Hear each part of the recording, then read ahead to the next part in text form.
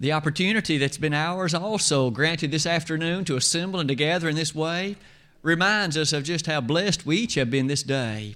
So many in our world who have suffered difficulties and oppressions and persecutions beyond measure, and yet in the serenity of this quiet Sunday afternoon we're able to come together, perhaps reminiscent of those words in Psalm 26 verse 8.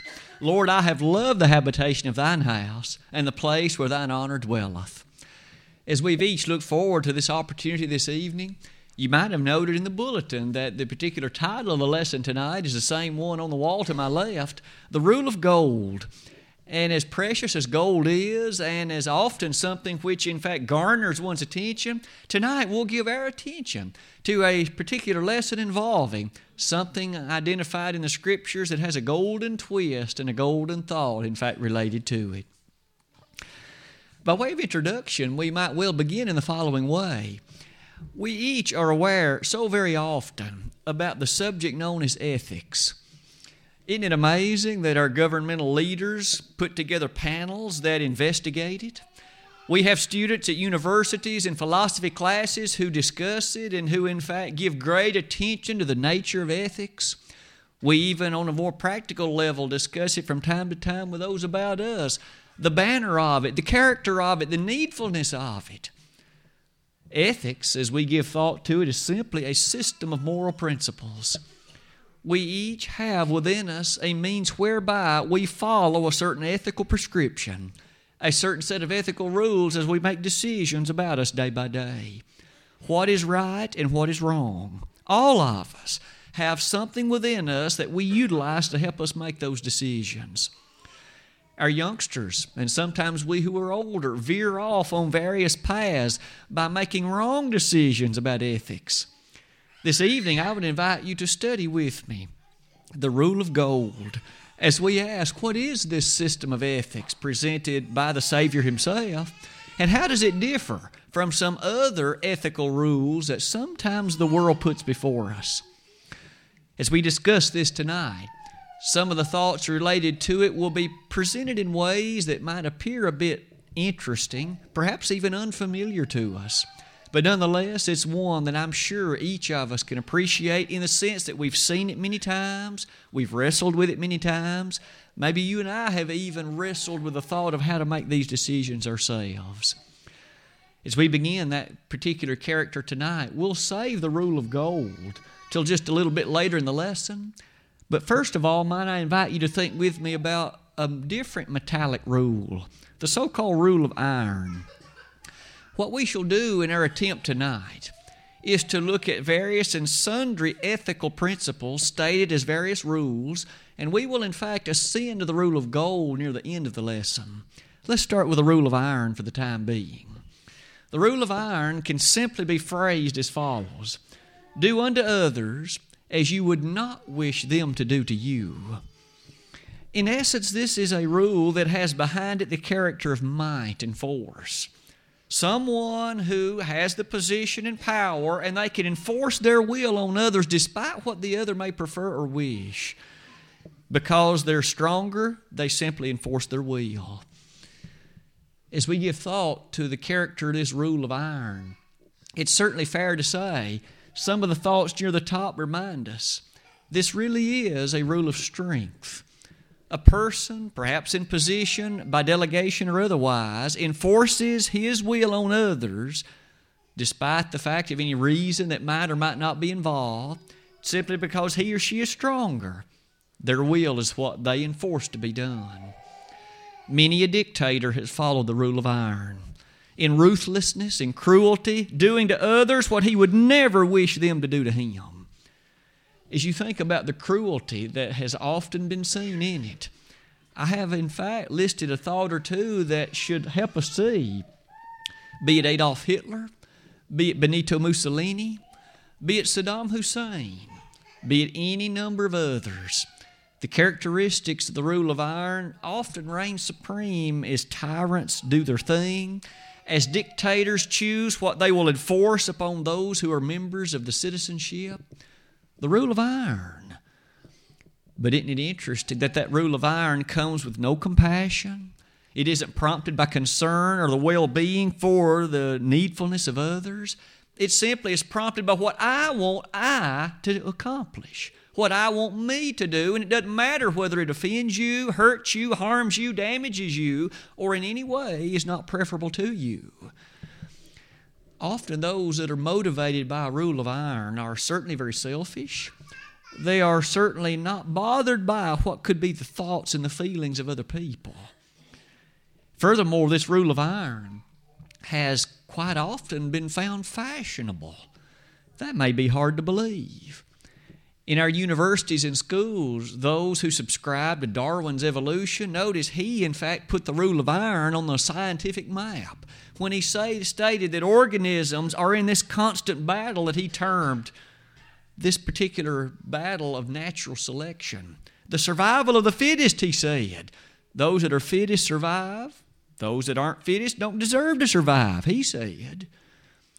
Ever since that time, biologists and anthropologists and others have lifted it high and said, well, this is the natural order of things. The rule of iron, those that are mightiest survive and the others don't deserve it. For all those reasons, the rule of iron is something that can, in fact, be often chosen in other ways, not just in scientific circles. One of the last matters might be, consider this. Who is more helpless than a little child? And yet we, in number, execute them. We as a nation do, and even those around the world do the same. Isn't that an imposition of the rule of iron? I don't particularly care for this baby, despite the fact that I have, in fact, involved in the conception of it. I'll just eradicate it. The sadness that goes with a rule of iron expressed in a way like that only prompts us to think even more about it. What else might we say about this rule of iron? Maybe one or two final comments. Isn't it true there are some examples in the Word of God about those who chose to pursue the rule of iron? As we revisit the scene in 1 Kings 21, it was there that the man on the throne was named Ahab. But in some ways he was weak and spineless. It was his wife Jezebel who in many ways gave the orders and commands, but Ahab desired the vineyard of Naboth. This vineyard was a nice one. In many ways, Ahab had a desire for it. Not only a desire, we might even say he coveted it. As he came home somewhat sad and his wife learned the tale and the story, she concocted a scheme whereby she would run rampant over the thoughts, the possessions, and feelings of Naboth. Ultimately, he was executed, and the vineyard became Ahab's. Here was a group of people, namely two, who chose to pursue the rule of iron and get what was not theirs to have.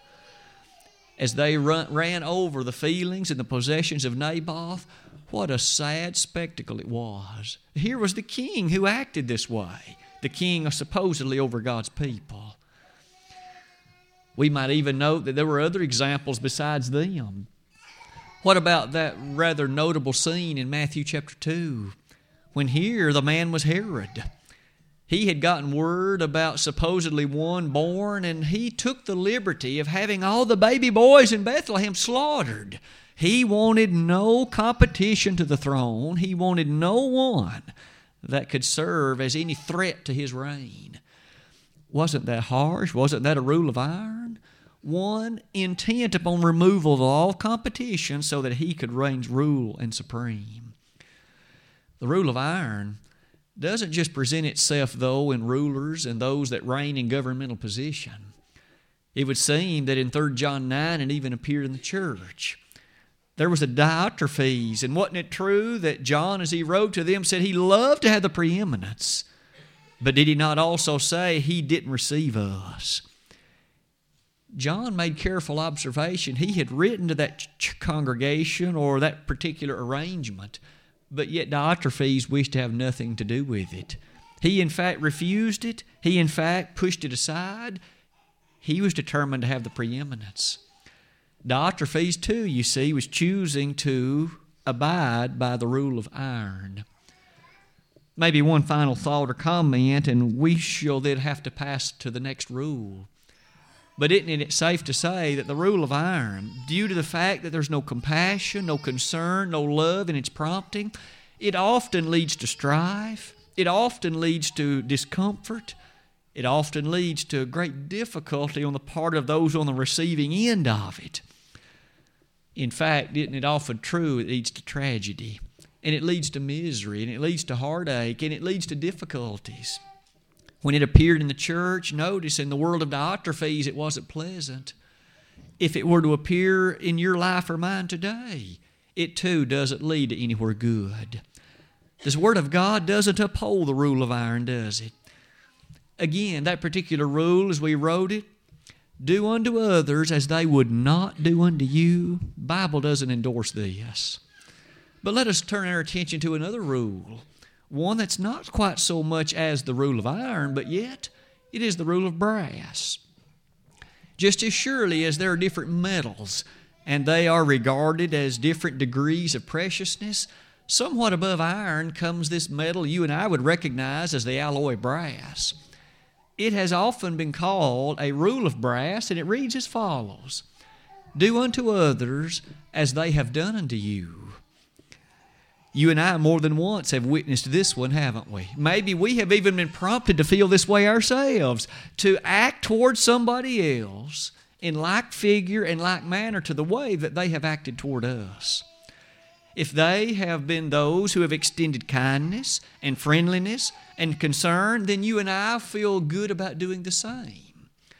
But on the other hand, if they have been mean and unfriendly and somewhat harsh toward us, we might well be tempted to act the exact same way toward them. You'll notice that this brassy rule, this rule of brass, is thus very different than the rule of iron. But it is worthy of our attention tonight. Does the Bible endorse it? In what way is it set forth? And if the Bible doesn't, might we note some examples of things that remind us that we should choose a different path than this one? Isn't it amazing how often you and I, by virtue of our senses, witness activities about us, and we witness the way that individuals behave? Maybe this person has a tendency to be friendly. Maybe he even intends to be helpful to me, and thus I am far more likely to act helpful, friendly, and even with concern with regard to him. But on the other hand, that person that's grouchy, that person that's somewhat unhelpful, in fact, even hateful, has it often been your temptation and mine to act just as hateful, just as unhelpful, and just as unfriendly toward him? If so, you and I have then been tempted to act according to the rule of brass. This rule of brass might well be highlighted as follows. The Bible does have some things to say about it. Why don't we revisit Leviticus 24 for just a moment and look at that rather famous presentation in verses 17 and following. We each remember it well. It was on that occasion as Moses directed thoughts and comments to the children of Israel. He said, an eye for an eye, and a tooth for a tooth, breach for breach, life for life. All those matters remind us, doesn't it, that there was at least this element of sentiment with regard to this rule of brass even then. When the cities of refuge were constructed, when the 6 of them finally came into their finality, we remember that one of the principal thoughts behind them was this: if an individual had a part to play in taking the life of another, but doing so without premeditation and doing so without purposeful desire, then that one could flee to the city of refuge and remain there until the death of the high priest. And he would be protected from the vengeance that might be taken by the family members of the one deceased. The cities of refuge remind us that there at least was something to be said for the thought about this rule of brass, but might we be quick to say, it was not the highest ethic in the Old Testament, and it was not the clearest and most noble one. Another thought that might be seen, however, would be these other passages, such as Proverbs 20, verse 22. When Solomon made that observation, and by inspiration penned that thought, he said, not to do evil to another just because they've done that to you. Here was an instance in which that was not the highest degree of appreciation. Notice that one more statement might be made concerning it. just as surely as this brassy rule was thus set forth not as the principal and highest means of approach, it might be wise for us to come to the New Testament quickly and observe 1 Thessalonians 5, verse 15. When near the close of that 1 Thessalonian letter, Paul said, "See thou render not evil for evil." In other words, here was a clear-cut case when the inspired writer said, don't you act toward another in evil just because they've acted in evil toward you. In other words, the brassy rule was not the one that was to be enforced in the life and times of those given to Christianity. It was not to be the one pursued by those devoted to the cause of the Master. One more time in 1 Peter 3:9, we see, render not railing for railing. When someone has railed upon you and me, we ought not to in turn seek to rail on them. You and I have a higher calling than that. Isn't it interesting that when we see sometimes children on the playground and one will take the bat or the ball with which another is playing, and the first thing the one does maybe is push the other one down, seeking to in fact do that unto them or something akin to what has been done to them. As we grow older, we have to learn that sometimes one has to, with great intent, decide not to act toward another in the same way they've acted toward us. There are times that's difficult, isn't it? There are times it's hard not to think the rule of brass is the order of the day, but as we've learned, Paul again wrote, "See thou render not evil for evil." The fantastic character of this one brings us to one final observation. Wasn't it Jesus who himself said the rule of brass was not to be the rule in force in his kingdom?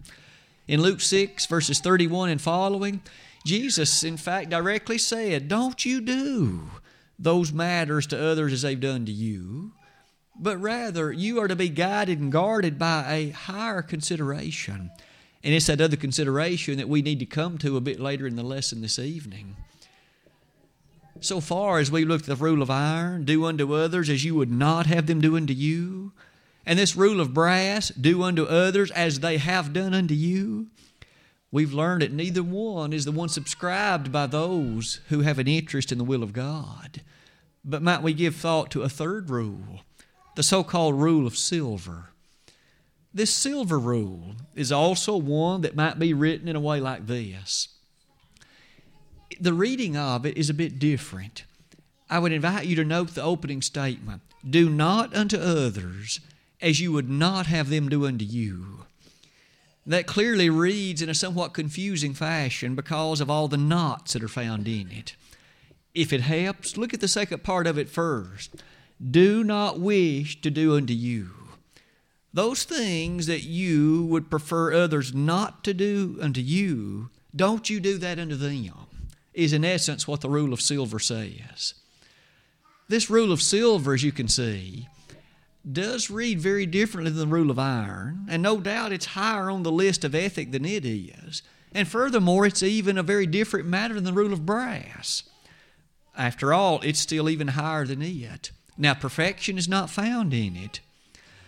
It's somewhat interesting to me, at least as I research this, that there have been those in history who have asserted that this really is the highest form of ethic. It's hard for me to believe they can truly think that way. Notice all the negatives in this. This rule, in fact, seems to me to be such that it forbids a great deal, but it doesn't really encourage anything. Notice again, all these negatives in it. All it says is what not to do. It doesn't ever say, what should I do? It doesn't ever enforce upon me a positive set of ethical behavior. It only says what I ought not to do. We might be quick to say that the Word of God is never complete in that fashion. God's Word certainly does say what things not to do, but that's only one half the battle. What should one fill one's life with? What should be those positive emphases and thrusts? What should be that positive set of behaviors? This seems a rather hollow ethic, doesn't it? Only what things not to do. It doesn't tell me what I should do, what I must do, with those sets of things with which we should all be guided and guarded. Some of the additional comments on that slide highlight one of the principal thoughts about this ethic that seems so clear. It is in many ways a do-nothing ethic. I don't want to get involved. It's not my problem. He got himself into the mess. He can get himself out of it. That, in essence, is the rule of silver.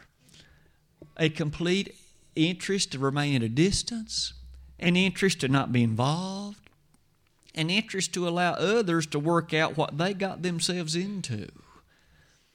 When we think of it in that regard, and when we approach it from quite that way, since that is, in essence, what's involved in it, look at some of the ways it appears as individuals chose this approach at various times in the sacred Scriptures. One of the most notable surely would have to be that parable the Lord told in Luke the 10th chapter. The Good Samaritan. Think with me how that unfolded. Here was a gentleman who found himself in such a dire circumstance. Thieves had come upon him. As he was involved in that journey, they come about him, they robbed him, they beat him, they left him for half dead. Clearly the thieves were acting by the rule of iron, doing unto others what they would never want someone to do to them. However, as one might think the good fortune would be, there were a couple of individuals who came by, a priest and a Levite, in due turn later on in that man's certain and dire circumstance. Might we ask ourselves, what did each one do? They came and looked upon the case and passed by on the other side. Both of them acted by the rule of silver. I don't want to get involved. I don't want to have anything to do with it. I wasn't the one that caused it. I'm not the one that brought these sad circumstances about. The rule of silver. But might we notice that there was a good Samaritan who acted neither by the rule of iron nor by the rule of silver. He acted by a different rule, a rule to which we shall turn in a moment as we close the lesson tonight. There are some verses that challenge us to appreciate the lacking character of this rule of silver. I would invite you to notice Titus 2, verse 14. As Paul addressed that brief letter to Titus, it was in that case beginning in verse 11, he said, "For the grace of God that bringeth salvation hath appeared to all men, teaching us that denying ungodliness and worldly lusts, we should live soberly, righteously, and godly in this present world." Looking unto Jesus, as he mentions there in verse 13, looking unto Jesus. As we certainly look unto Him, the critical point that He makes is then this: He gave Himself for our sins and possessed us unto Himself, a people of His own possession. That reminds us the intensity that should be ours in the production and pursuit of good works. And let ours also maintain good works for necessary uses, that we be not unfruitful. Titus 3, verse 14. Those good works that we pursue might well be highlighted by that statement in 1 Peter 3:11. Seeking to, in fact, leave evil aside and always pursuing that which is good. You'll notice he doesn't say by qualification, only in those cases when someone has done that to you. It's far broader than that. In every instance, as we've seen to this point, the rule of iron, the rule of brass, the rule of silver, all of them are things that have prompted us to appreciate. We see individuals choosing these ethical prescriptions. When we watch the nightly news, we see lots of people who follow the rule of iron. We even see from time to time those who choose the rule of brass as their ethical guide. We from time to time see those that choose the rule of silver. In every instance, though each one falls short of what Jesus taught. Let's come to the rule of gold. It was the lesson text read for us a few moments ago tonight in Matthew 7, verse 12. The rule of gold is one that far surpasses the rules of iron, brass, and silver. None of them, despite what the ethicist might say, this rule of silver is not the same as the rule of gold. Matthew 7:12 again reads, "Therefore all things whatsoever ye would that men should do unto you, do ye even so unto them, for this is the law and the prophets." The rule of gold, that golden rule, as it is sometimes referenced, is a rule that has often been the one that individuals have turned to as that highest echelon of ethics of all. Consider it with me for just a few moments. And might we be quick to say that at least as far as I know, the earliest statement of this ethic was the one by Jesus. None of the ethical teachers that preceded him taught the rule of gold as far as I know. Now, some of them wrote things like the rule of brass, and some of them wrote things like the rule of silver. But at least as far as I know, in the ethical considerations of philosophy and others, Jesus, the Son of God, was the first one to state the rule of gold. Therefore, all things whatsoever ye would that men should do unto you, do ye even so unto them. That might be stated like this: do unto others as you would have them do unto you. That doesn't sound at all like the rule of iron, and it doesn't sound at all like the rule of brass, and it doesn't sound at all like the rule of silver either. Doing unto someone else, not like what they have done to you, but the way that you wish they would have acted toward you. Doing unto others as you would prefer, as you would select, as you would choose that they would have done unto you. That's what our Savior said. Isn't that remarkable? And oh, what a deep and profound ethical teaching it was. And yet it occurred in the Sermon on the Mount, early on in the Lord's ministry. And as yet as He set it forth before the human family, it has remained unchallenged as the highest law of ethics to this day. And yet it is the law of His kingdom. It's the law of those that would have a desire and a concerted effort to follow the teachings of the Son of God. Look with me at just a moment of some of the things to be seen. Wasn't it the same rule that Paul echoed in Galatians 6:10 when he said, as ye have therefore opportunity, do good unto all men, especially unto them who are of the household of faith? Wasn't it a similar thing that was echoed, at least in an indirect way, in a number of other verses, as even Jesus Himself taught in Matthew 5:44? That thought perhaps simply requires us to think for just a moment about some of the words that our Savior employed. I would invite you to look with me at just a few of them. He did say, therefore, all things. He didn't say some things, a few things, or even most things. He said all things. The meaning would thus be in every case. And you and I can then see that we are prompted by and should be motivated by this rule of gold in every instance. But he goes on to say, whatsoever. That's a rather general word that includes with it the thought that in every instance, in all cases, this rule of gold is to be the preeminent one. That same rule proceeds with this phrase. We notice it says, ye would that men should do to you. The English Standard reads that, whatever you wish that others would do to you. It's not that we had any difficulty understanding the King James rendering of it, but the thought is still so profound, isn't it? You and I, as we analyze a circumstance, what would I have wished him or her to do to me? It should be that prompts my actions toward them.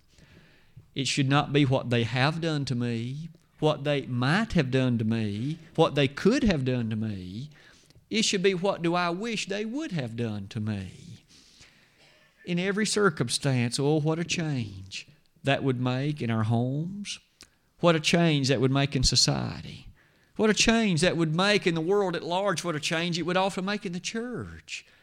When we would behave and act toward others in the way we would wish them to have acted toward us. That's a fantastic teaching, isn't it? That one last phrase is, even so do unto them. It is rather remarkable that Jesus, at the very final statement of that verse, said, for this is the law and the prophets. It would thus appear from the teaching of our Savior that was really the very point to which all the teaching of the prophets and all the law of Moses pointed in its highest degree of completeness. It was all summarized in that statement. When you and I think back to all the laws and all the verses that contain regulations and statutes and commandments and orders and laws, and yet every one of them pointed to the reality of that rule of gold. Isn't that remarkable? It's no wonder that from an early age we should seek to ingrain in our children that always with a careful discussion and a remarkable consideration of the rule of gold, to understand that that's what the Master had in mind. Even today, as we seek to apply it in our lives, certainly one appreciates the needfulness of caution, the needfulness of careful deliberation, the needfulness of always striving to uphold the rule of gold as the highest ethic. Despite the fact that there are those today in those ethics classes I mentioned earlier at colleges and universities who speak about various and sundry ethical laws, it is interesting that quite often they come back to discuss this one. And doesn't it remind us about the example of our Savior Himself? In Isaiah 53, this suffering servant who himself was led as a sheep, dumb before its shearers. Jesus, you see, could have done so many things by removing Himself from the terrible anguish of that hour, and yet out of His love for us, His love for the very ones doing that to Him, He remained on that cross. What great love that was. You'll also notice in Romans 5:8, but God commendeth His love toward us in that while we were yet sinners, Christ died for us. The marvel and the wonder of all that reminds us of the preciousness of this rule of gold. For isn't it true that Jesus tasted of death for every man? Hebrews 2 verse 9. Tonight, as we've looked at these various rules, 4 of them, the rule of iron, the rule of brass, the rule of silver, and the rule of gold, we have found an increasing listing about the degree of these as the Bible would endorse them. And as we've come to the rule of gold, we've found such a special thing emanating from the lips of our Savior Himself. What rule do you and I choose to follow today? Do we often dip back into the rule of brass and just treat others the way that they have treated us? Do we sometimes choose the rule of iron so that my will be the one done regardless what you prefer or think, or even if it's the best? Do we sometimes lapse into the rule of silver, simply refraining from doing things just because we know you wouldn't do them to me? You'll notice it's that rule of gold that enjoins that positive initiative, that positive activity.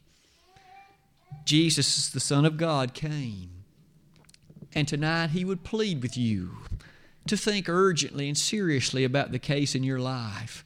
What rule have you followed? He came that you might have life and have it more abundantly, John 10, verse 10. He came to seek and save that which was lost, the language of Luke 19:10.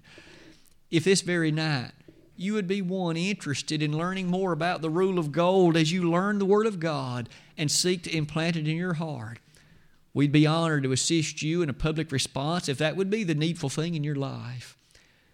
This hymn of encouragement has been chosen. And if you would be one that would be in a position of needfulness for public response, realize that if you're an alien sinner, one that's never responded initially to the gospel call of invitation, the Lord Himself demands this of you. First, hear the word of the Lord, hearing the truth that He's come, hearing the fact He is the Son of God, and then believe that to be true. Believe it with all your heart.